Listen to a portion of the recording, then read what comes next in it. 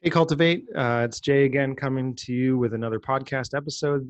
We've been calling these Cultivate Chats, and we are checking in with various people within our community to see what daily life looks like and how God is meeting them in the midst of our distancing from one another.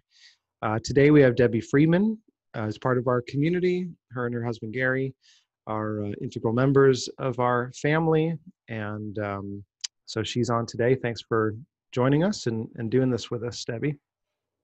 Sure. Glad to be here. So give us an idea for you what your daily life has looked like since we've had to kind of be in our homes. Well, I would say the main differences for me would be in two-part, and it really all has to do with just the change. So in kind of with my business. So I see people individually in person. Before this, I have seen a few people virtually, but it's been a long time. So really kind of transitioning to Zoom, learning it, having to learn new ways of doing things, especially technological ways. It's not a comfort zone at all of mine. In fact, it's probably a handicap.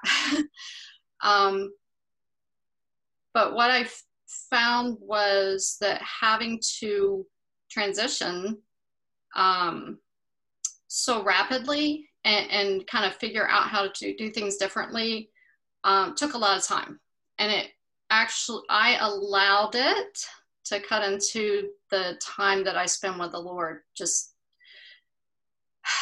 getting the peace, just receiving from Him what I need, the peace and the strength and the, that I'm able to kind of walk in, not perfectly by any means, but He basically allowed me to kind of hit a wall in that, because I was really trying to figure out how to really just go full steam ahead in the transition and really find new ways of doing business with the new opportunities that have been presented because of the situation. And what I found was, I needed to pull back. And I'm still not sure, to be honest,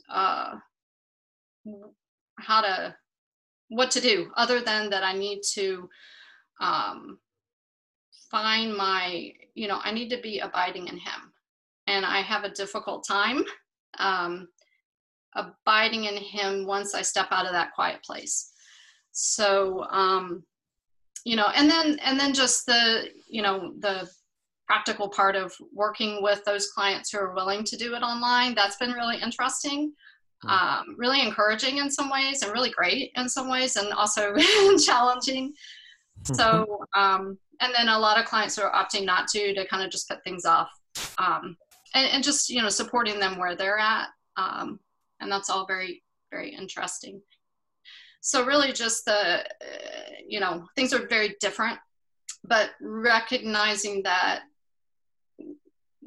even in these times of great change, like I can't, even with so many things pressing in and so much coming at me, I have to take that time with the Lord, and that stuff really isn't as important as it at first appears to be. Yeah, sure. It's interesting that you said that, because I hadn't thought about your business that way before this whole change, but really you are in the business of equipping people to deal with their own pain, and so that they can live, more fulfilled lifestyles. In a sense, you're discipling their bodies to operate according to the way that God designed them.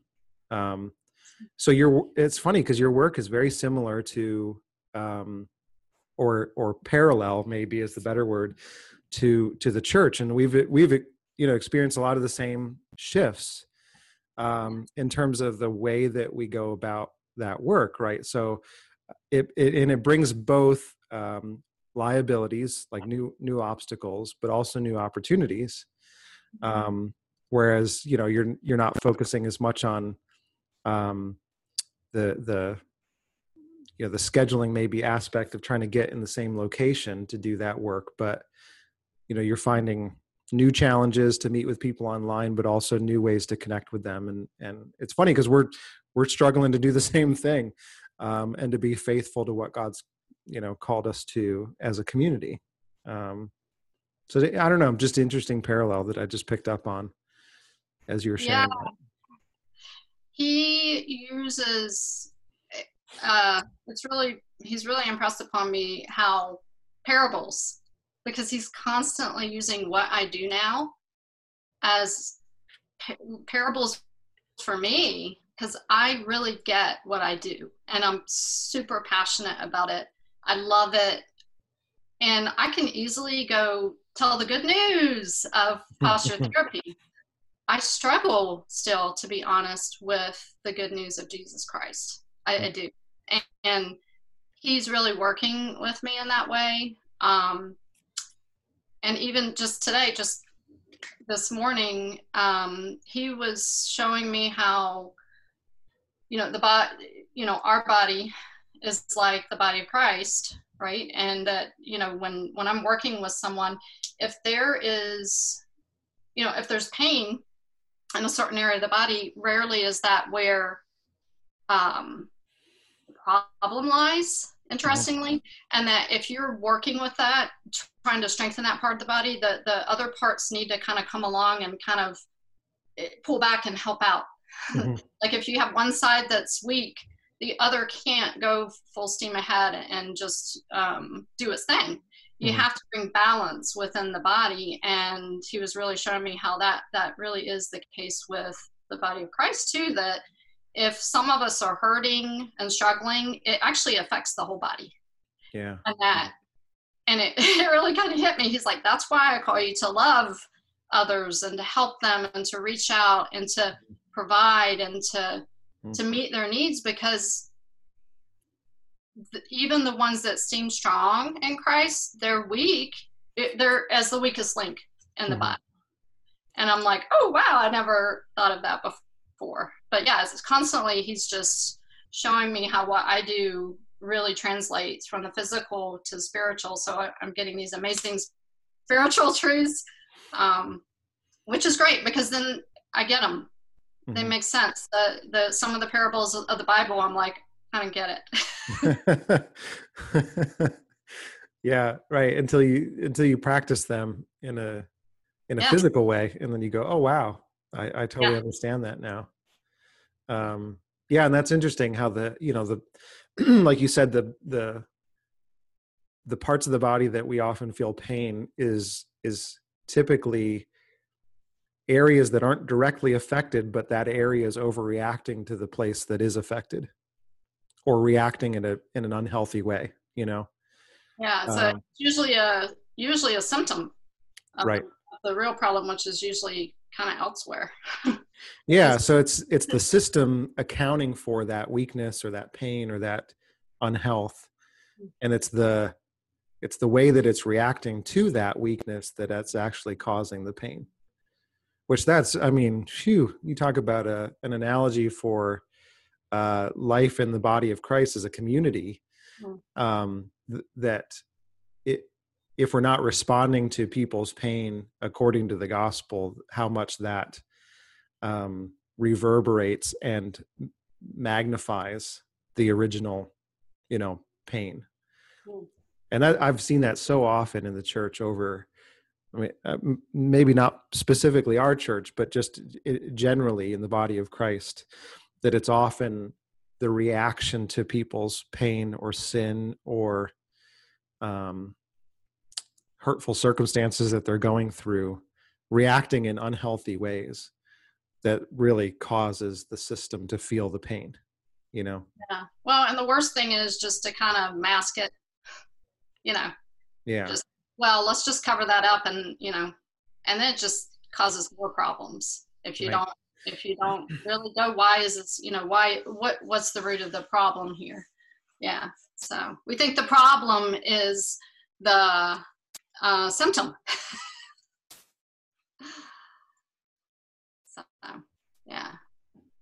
So that's great. I mean, it's in some sense, we all have this maybe extra time to be processing these things or noticing these things. How else have you been noticing God meeting you in this season? Wow. Well, I have been seeing, I've had, people in the body actually really reach out to us and just let us know that if there's anything we need at all, that they want to support us in that they're there to help. And that's just been, that just makes you, it really comforts and encourages you that, if you really come to the point that you have a need, that, there is someone to call on and that they really want to help. And that's just amazing. And I've seen a lot of grace, with the whole just, transitioning. I teach a class. I used to teach it in person. Now I teach it online. And so really just kind of navigating that. Spend a lot of grace with clients and with people who, participants of the class and things, with just, hey, bear with me.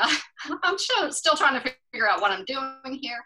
And they've just been amazing and encouraging, and, have also said that how much, I just had one participant say how much the class meant to her because she can't get out as much, and that this is something that's familiar and it gets her mind off everything else for an hour, and she gets to connect with the same community, not in person, of course, but you get to say hi, and it's great. It's good to see those familiar faces. And so that's been really encouraging to still be able to connect in that way. And even I found that I had lost kind of connection because of everybody's busyness with one of my, a very important small group of women. And that's kind of being revived because they can't be so busy anymore.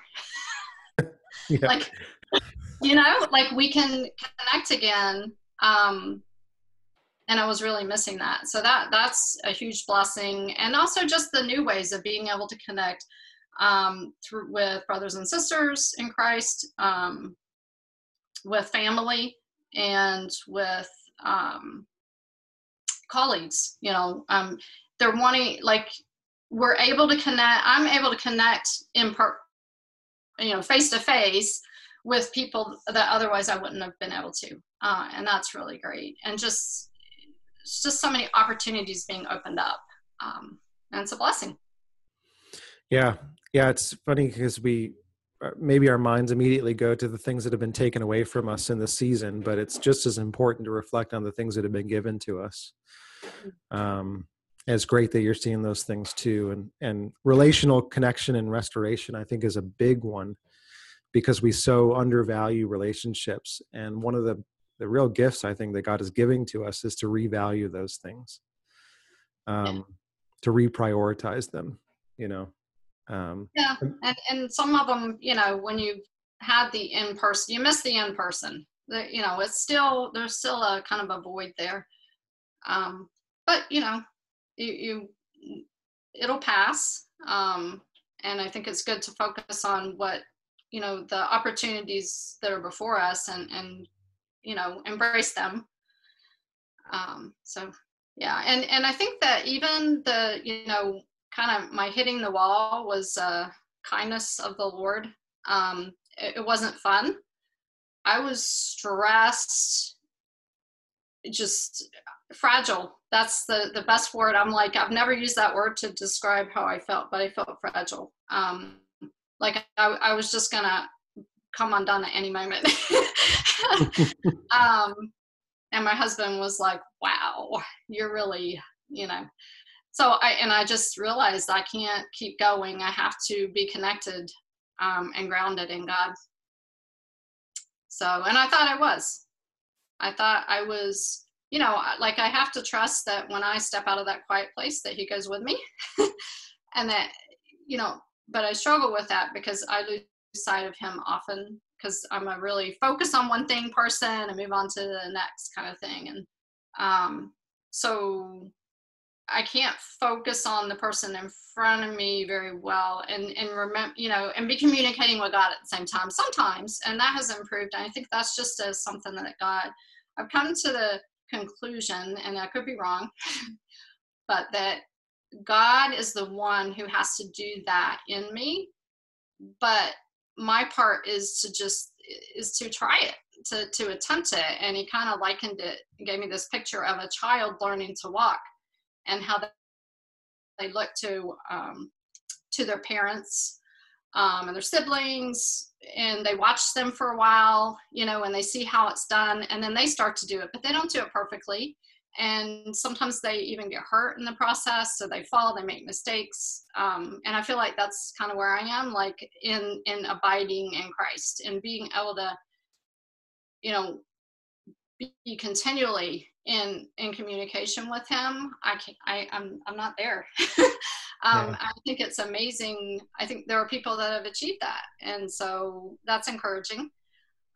So I'm just going to keep plugging away at it and trusting that he'll do, as I strengthen my spiritual muscles, and then I think if he gives us certain abilities before we're ready, they'll probably be misused.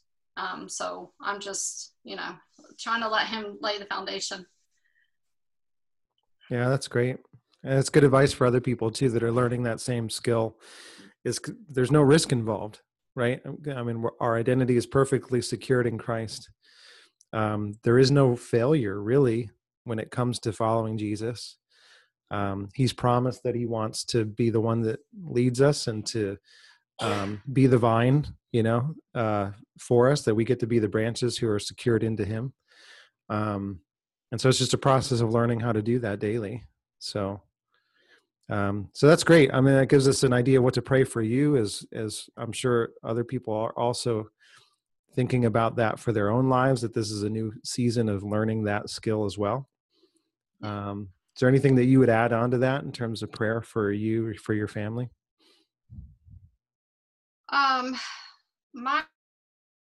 One of my main prayers for a long time now has been that he would give me eyes to see, ears to hear, and a heart to know him and his ways.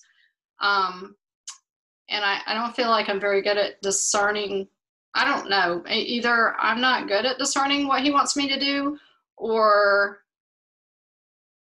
all he wants me to do right now is really just rest in him and be still and not grab hold of these worldly opportunities that are good, and that could be used, of course, to bless others and for his glory. But all I hear is be still. So all I can conclude is I need to be obedient to what I know I've heard, and trust that he'll make it clear, if I just abide in him, the best I know how.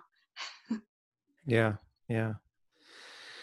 Well, thanks for sharing that. And that's, I think, something that we're all needing to learn again, as we're experiencing new rhythms of life, how to balance home and work sometimes in the midst of home, which you've been doing long before many of us have had to do. So that's really helpful to know how to pray for you guys, and as well as to pray that God would stir that same desire in us to learn what it looks like to abide in him, because that's the Christian life, right? I mean, that's what it means to walk with Jesus, is to remain in his love and to obey his commands. And it's very simple, but it takes a lifetime to learn. Not always easy, right? No. It takes, it takes commitment and compliance and diligence, and but it's worth it. And in the words of Pete Egoscue, I never said it would be easy. I said it would be worth it. Yeah, that's a great word. And I think we'll end on that. So thanks again for sharing with us, Debbie, and for coming on. We really appreciate it. And we appreciate you. And thanks again for all of you who've tuned in to listen. And we'll be back again with another one in the coming days. So be well until then. See you soon.